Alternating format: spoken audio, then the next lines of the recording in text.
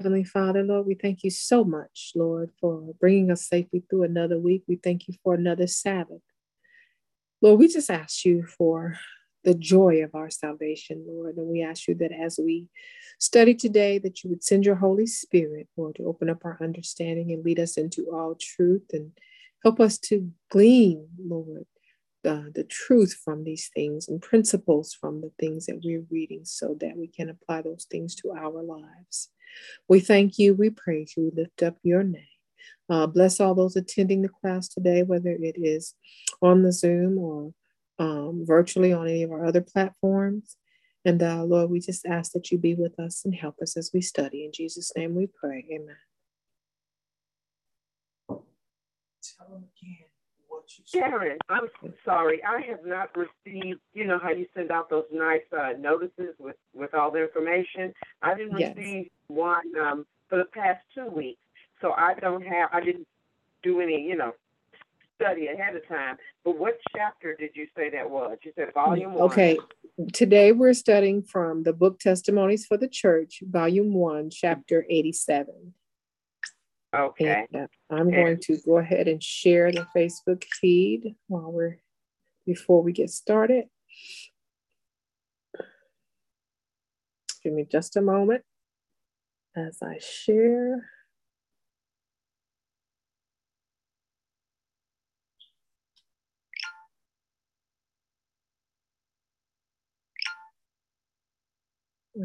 One more.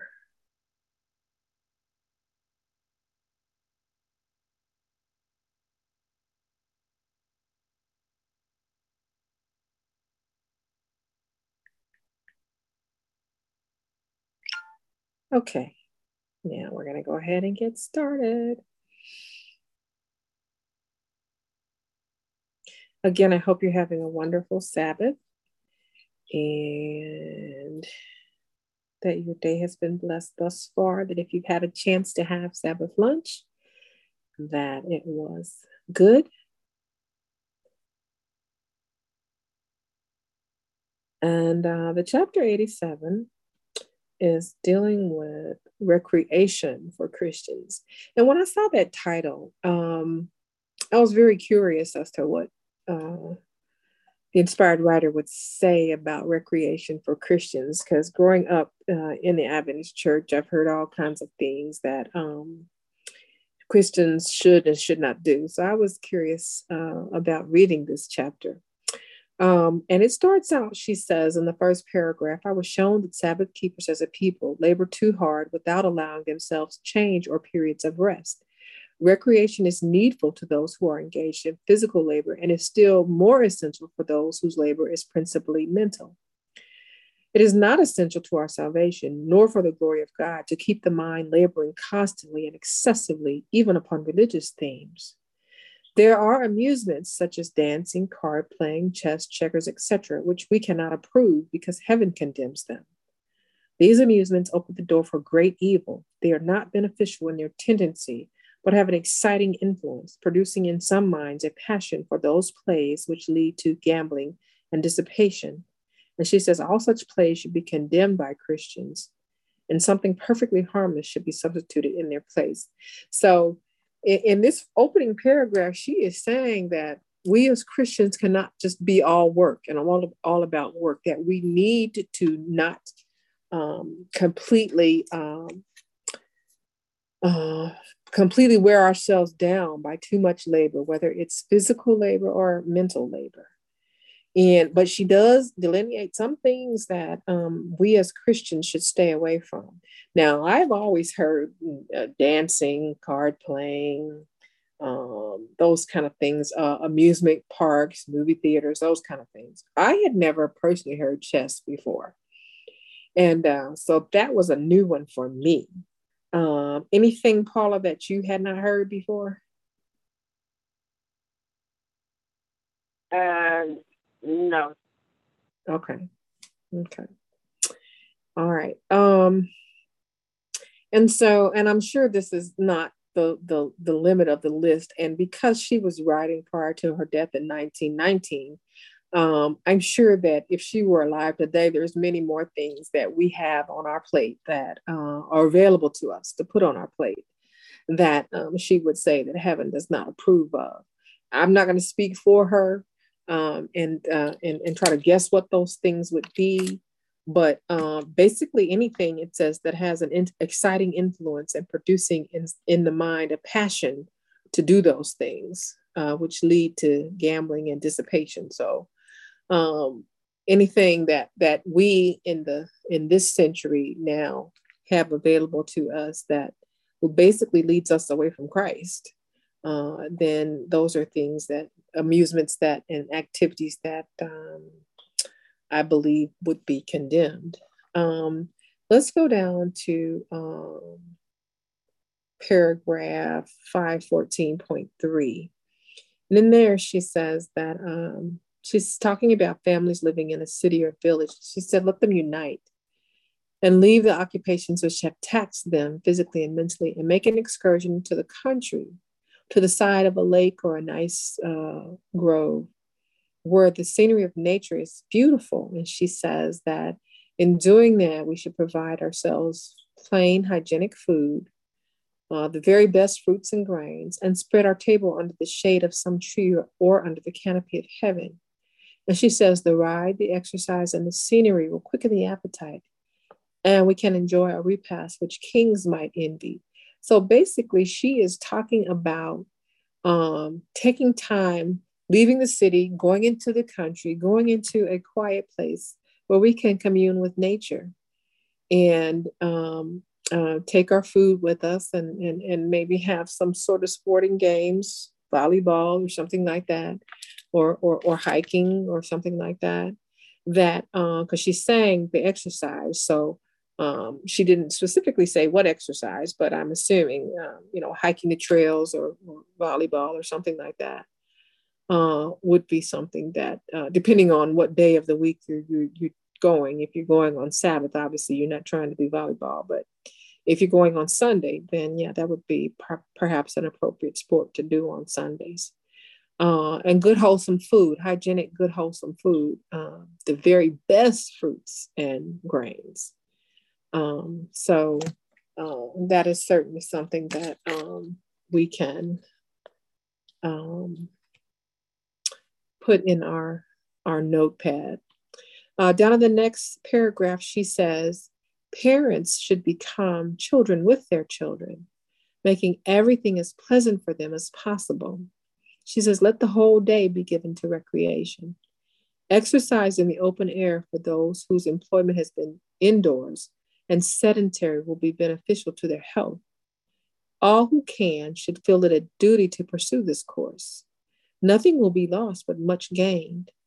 She says that then they can return to their occupations with new life and new courage to engage in their labor with zeal, and they are better prepared to resist disease.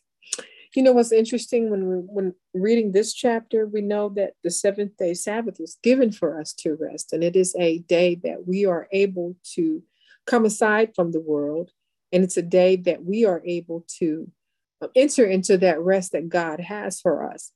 But she's saying even over and above that we should spend some recreation time with our families or just recreation time away from work to regroup and to just kind of be in a better place so that when we return to work, she says, with new life, new courage, and new zeal, basically. Any comments? Okay, down in the next paragraph, wait a minute. She's saying that she saw only a few realize that constant wearing labor of those who are bearing the responsibilities of the work in the office. They're confined indoors day after day and week after week, while a constant strain upon the mental powers is surely undermining their constitutions and lessening their hold on life. These brethren are in danger of breaking suddenly. They are not immortal, and without a change, they will wear out and be lost to the work. So I guess she's talking about office workers here and how just a constant grind is not good, and it's a strain on the mental powers, and that a break should be taken. I know there's a gentleman at our church, and he gets, I think he's accumulated quite a lot of vacation time, but he doesn't like taking his vacations. And he said, but when I come back, all the work will still be there, and it'll still be more, and it'll be more at that point. So he doesn't take vacations. But this is saying here that, yeah, we need to take time off, and we need to go and refresh and recoup, and then come back after we've done that. Let's see. Let's go down to paragraph 516.1. And it starts off saying, I saw that these brethren could benefit the cause of God by attending as often as practicable convocation meetings at a distance from their place of labor. And in the preceding paragraph, she was again talking about that laborers who were overworking in the cause of the Lord. And she doesn't differentiate between overworking in the Lord's cause versus just overworking, in a normal earthly temporal setting. And that she says the Lord does not, I'm going back up to the preceding paragraph. She said the Lord does not require them to become martyrs to his cause at this time. Everything has a time and a season. And if you remember in the Bible, there were many times when Jesus was pressed about, and he would just disappear because he said it was not yet his time.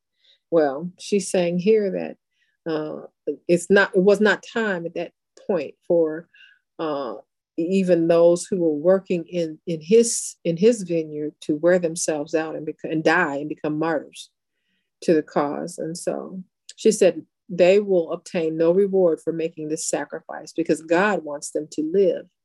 So she said they can serve the cause of present truth far better with their lives, by their lives than by their deaths.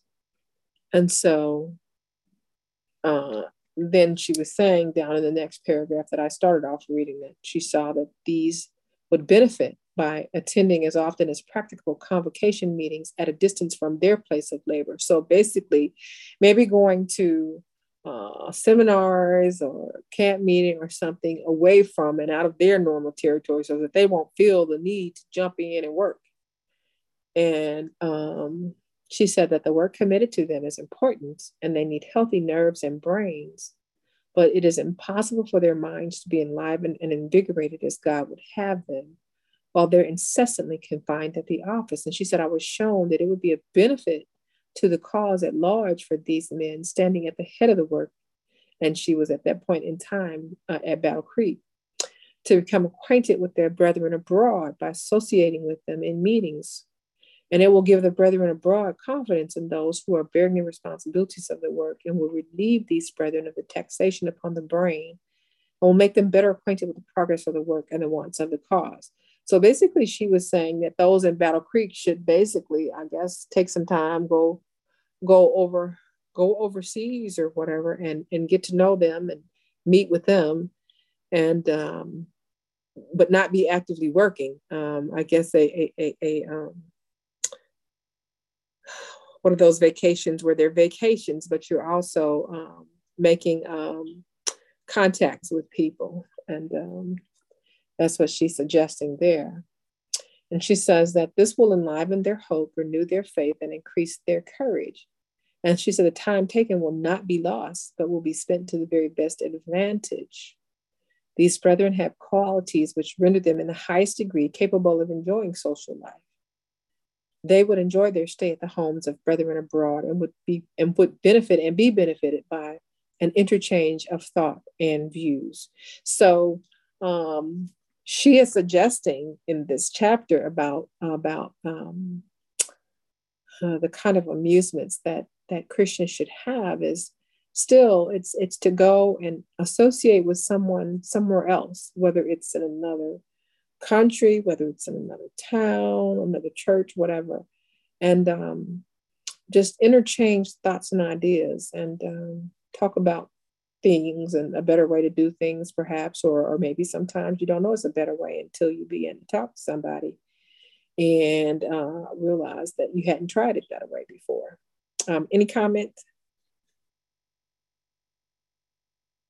Okay, our class, we don't have the normal number of people for our class today.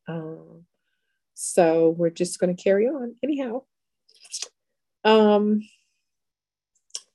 the next paragraph 516.2, she's talking about a particular man that she calls Brother C. And she says she appeals to him to change his course of life. She said he cannot exercise as others in the office can. She says indoor sedentary employment is preparing him for a sudden breakdown. He cannot always do it as he has done. He must spend more time in the open air, with periods of light labor and some special nature,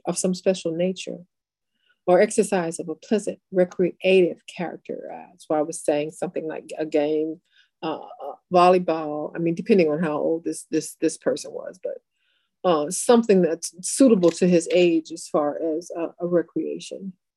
And she said such confinement as he has imposed upon himself would break down the constitution of the strongest animal. It is cruel, it is wicked, it is a sin against himself, and against which I raise my voice in warning. Brother C, she's telling him, more of your time must be spent in the open air, in riding or in pleasant exercise, or you must die. Your wife become a widow, and your children who love you so much become orphans. She says, Brother C is qualified to edify others in the exposition of the word. He can serve the cause of God and benefit himself by going out to the large gatherings of Sabbath keepers and bearing his testimony for the edification of those who are privileged to hear him. This change would bring him more out of doors into the open air. His blood flows sluggishly through his veins for want of the vivifying air of heaven. Now that's something, especially for a lot of us who, and especially during this pandemic, where a lot of us have been sheltering at home or have now resorted to working from home to some extent. And this is telling for us because it's saying that we need to get outside into the air, into the fresh air, into the sunshine as much as possible to keep our health and vigor up, and basically she's saying nobody is meant to stay indoors all the time. And so I would say, even for those people who are sick, that if they can even sit outside for a while during the week or each week, that would benefit them. They would get the fresh air, they would get the sunshine. And even if they're not able to go for walks or go exercise or do a lot of the things that able-bodied people are able to do, they would still be benefited if they got outside of their houses. Even the bedridden, especially the bedridden, would be benefited if they got outside of their houses into the sunshine and fresh air. She says that this Brother C has done well his part in the work at the office, but still he has needed the electrifying influence of pure air and sunlight out of doors to make his work still more spiritual and enlivening. That's what we just talked about. Any comments? Down in the next paragraph, she's talking about her own husband. And she's saying that she was shown on June 5th of 1863 that her husband should preserve his strength and health. She said, for God had yet a great work for them both to do. And that in God's providence, they had obtained an experience in the work from its very commencement, and thus their labors would be of greater account to his cause. She said, I saw that my husband's constant and excessive labor was exhausting his fund of strength, which God would have him preserve, and that if he continued to overtask his physical and mental energies as he had been doing, he would be using up his future resources of strength and exhausting the capital, and will break down prematurely, and the cause of God would be deprived of his labor. And so she was basically saying that even her own husband was working too hard in the service of the Lord. And that's funny for some of us, because how many of us really think we're working too hard in the service of the Lord, or or do we think we're working too little in the service of the Lord, or just enough? But I don't think a lot of us would have that problem of working too hard in the service of the Lord. But there were people that did, and her husband was one of them.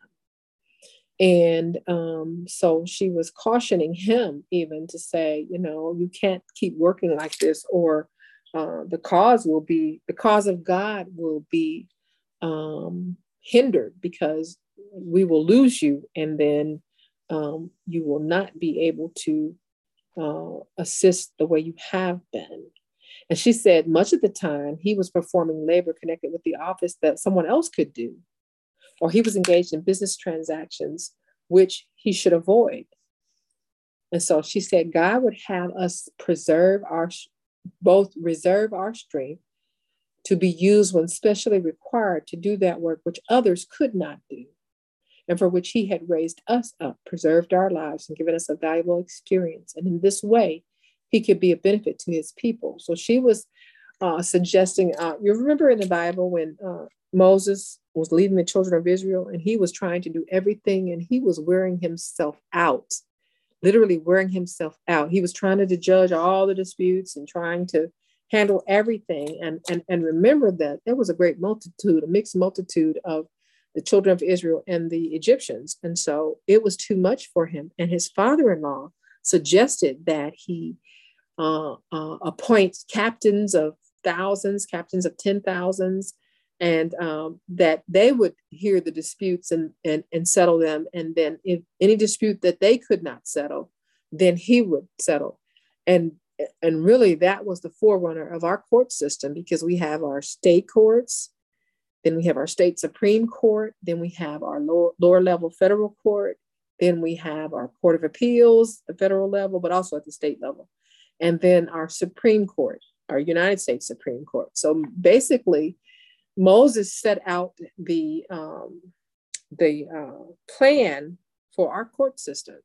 And basically that certain courts would decide certain matters, and then the next higher courts would decide the next matters, and so forth, all the way up to both the state and the federal Supreme Court. And so this is what she was urging her husband to do, basically, is let someone else do some of those tasks. And then the ones that they were not able to do or handle or cope with, then her husband should do. And in that way, he could preserve and reserve his energy and his time. Let's see. Let's go down to. I had a comment. I had my hand up. I'm sorry. That's okay. Back to the text, when she's talking about mental and physical strength, she likens it as to like money. She says he's exhausting his funds of energy. He's using up his capital and tapping into his future reserves. It makes it sound like that we only are given just so much strength and vitality. I mean, we're only given 24 hours a day to get something done, and then we have to sleep. But it sounds like that it's limited in some way. I mean, people do marathons, the ultra athletes, the triathletes, so I never heard that, in biology or, in studies or anything, that we have a limited reserve of strength. Yeah, that's a good thing to point out and for us to know. And it's like, we need to reserve that, put it in a savings account, so to speak, so it can gain some interest. Okay, let's go down to paragraph 518.2. And here she says, when God speaks, he means what he says. When he cautions, it becomes those noticed to take heed. The reason why I now speak publicly is that the same caution which was given to my husband has been given to others connected with the work, basically. She said, I saw that unless they change their course of action, they are just as liable to be stricken down as was my husband. I am not willing that others should suffer as he has done. But that which is most to be dreaded is they would be lost for a time to the cause and work of God with the help and influence of all, when the help and influence of all are so much needed. So she's saying basically, you know what? God is telling you that you need to take some time off. You need to take some time to recover and recuperate, and then go forward, and not just continually charge forward, and not just continually just going. Lord says, pray without ceasing. He does not say work without ceasing. So that was an admonition to those, even in the work, in the cause of God, that you cannot, and God even regards it as a sin to work to the point where you have depleted your health. Let's see, down at the bottom of the next paragraph, 518.3, she says, it is not merely the gatherers of the fruit that are the essential laborers. All who assist in digging about the plants, watering, pruning, and lifting up the drooping, trailing vines, and leading their tendrils to entwine about the true trellis, the sure support are workmen who cannot be spared. And so basically, she's saying there that the ones that were working themselves to exhaustion, she said, it's not just them that are essential laborers. She says all others who are helping and can help and should help are vital. And so they should take advantage of all those other ones that can help.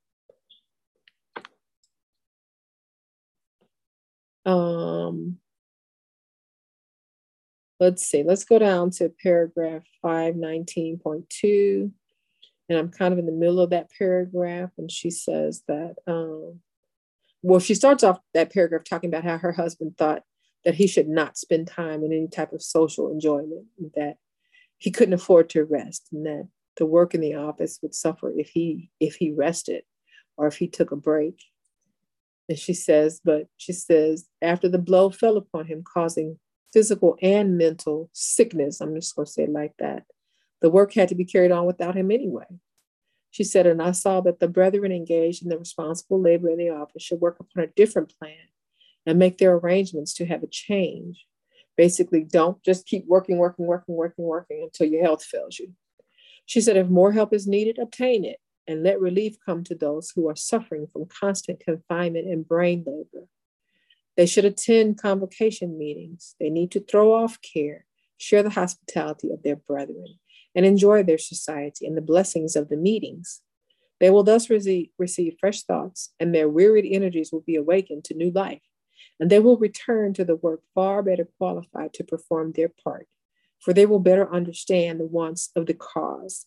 When she says they should attend convocation meetings, that reminds me of I think Oakwood once a year has the ministerial council where the pastors all come together and just kind of, they spend a week, I believe, coming together, sharing ideas, preaching, and then I believe they come back refreshed for the work and refreshed for the cause. And those are the kind of things that it sounds like she's recommending for the leaders to do. Let's go down to the bottom of paragraph 520.1. And she's talking about basically Brother C again, and how he's going to die from want of air, and that the course he is pursuing is really shortening his life. And through being confined to the office all the time, his blood is becoming foul and sluggish. His liver is deranged. The action of his heart is not right. And she says, unless he works a change for himself, nature will take the work into her own hands. And she will make a grand attempt to relieve the system by expelling the impurities from the blood. She said, she will summon nature, meaning nature will summon all the vital powers to work, and the whole organism will be deranged. And all this may end in paralysis or apoplexy. She said, if he would ever recover from this crisis, his loss of time would be great, meaning that he would have been out sick for quite a while before he could even return. She said, but the probabilities of his even recovering were very small. And she said, if Brother C cannot be aroused, I advise you, brethren, who have an interest in the cause of present truth, to take him as Luther was taken by his friends and carry him away from his work. So she's saying it is so important that we not overwork, that she's even saying, friends, if that's your friend, you see somebody in that position and they are overworking, go take them away from their work. And then she says, in the final paragraph, she says that since writing the above, she said, I learned that most of thoughts on the revelation was written in the night after the author's day's work was done. This was the course which my husband pursued. I protest against such suicide. So basically, I think she's talking about people who work all day at their normal jobs and then they work all night at something else that they feel that the Lord is driving them to do. And she said, and I think she was talking about Brother C here, but then she also talked about her husband having done the same thing. He would work all day in the office and then he would come home and work all night on something else that he believed or that was, in the service of the Lord. Go ahead, Paul. Well, that's women. That's expected of us all the time. We work a job, maybe more than one, and still have to come home and take care of house and home. So, that old saying, a woman's work is never done. So how do you apply that to us? Ooh, that's a good question. I think that it is important if you're living in a marital relationship that the household things be shared. If you have children, that needs to be shared. Household things need to be shared more evenly and not just, okay, someone does something occasionally or once a week or once every 2 weeks. I think that burden needs to be equally shared, and that it's not. Here's my take on it. If a woman is going out and well, let me put it like this. If you don't have the traditional biblical marriage where the husband works and the wife stays home and takes care of the home exclusively, but the wife is going out and helping to maintain their standard of living and she's working, then I think that it is very unfair if the husband thinks that all he has to do is work his job and then come home and sit around and watch TV and wait to be waited on and wait for dinner and all of that. And so I think that's a very unfair proposition, and that if she is helping to maintain the standard of living and she's paying some of the bills, then the husband needs to be helping equally in the household. What are your thoughts, Paula? Oh, I agree. Now, if you're living alone, that's one thing. And if you're living alone, you don't have children, that's one thing, because you can take your time and do it however you want to, when you feel like it or when you don't feel like it, But if you're actually running a household, then things can't just go at your pace of when you feel like it. Things have to get done when they have to get done. And believe me, single people run a household because some things do have a time clock on them. Yeah. But if you have a house, you cut your own grass, you paint your own barn, whatever it is, and you cook your own meals and wash your own dishes and do your own laundry, it still needs to be done. Right. But that tradition is a man-made tradition where a woman stays home and a man who can afford to do that now. I mean, people still do, but even a housewife, that still works. She's working 24/7. Again, her work is never done. That's still a job. But in the Bible, it even says, a woman blesses her home when she goes out and tills and mends. And I forgot, I think it's under the thing about a virtuous woman, how she blesses her home. And this woman works outside her home and helps provide, and then does things at home. So it's almost like built in. Well, I think that if you have a home where there's give and take on all sides, then one person is not all worn out all the time. I think about like even at my home, I will get up after we've had dinner. It's late. I'm exhausted. I really want to stay in the bed, but I'll get on up and say, you know what? I would rather go on in and get the kitchen cleaned up, and so that it's fresh for the next day or whatever, or the food needs to be put away or whatever. It has to be done. Somebody's got to do it. It's not that I want to do it all the time, but it just has to be done. So I think that when you have a relationship, there should be that thoughtfulness, that thoughtfulness and that sharing, of the responsibilities and the daily chores. Let's see. She said, the brethren, I'm reading again the last paragraph. She said, the brethren whom I have mentioned, who are so closely confined in the office, would be serving the cause of God by attending meetings and taking periods of recreation.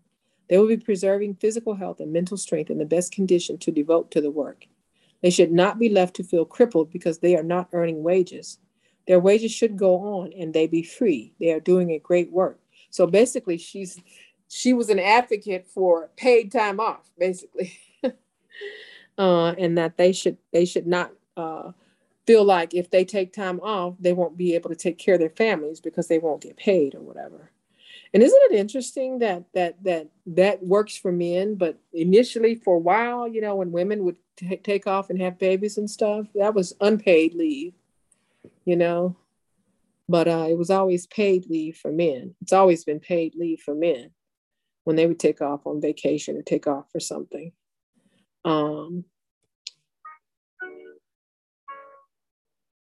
see. Okay. Any other comments, Paula? Nope. Okay. I think next week, Elder Carrell is teaching, and he's going to be in chapter 17 of Heaven. And so for those who will be joining us next week, we will be following on with the book Heaven in chapter 17. And thank you for joining us today. And we appreciate this time with you. And Paula, do you mind praying us out? Sure. Thank you for the class. Dear Heavenly Father, thank you for your mercy and your grace. Thank you for bringing us to yet another Sabbath day. We know that you made our bodies to work 6 days and to rest and enjoy in you, but you also are telling us that we need to guard our health, enjoy nature, unwind, and take care of these temples that you have given us. And even if we're working for you, Lord, we need a break and need to socialize and again, take care of this temple so that we can better serve you fully and efficiently. I pray for each one here and the members that weren't able to make it. I pray for our church on a whole. And of course, protect all the children, Father God. Forgive us for our sins and let us go and be a light to someone and a blessing to someone in your name this week. In Jesus' holy name, amen. Amen. Amen. All right. We'll see you again next week. God bless. Okay.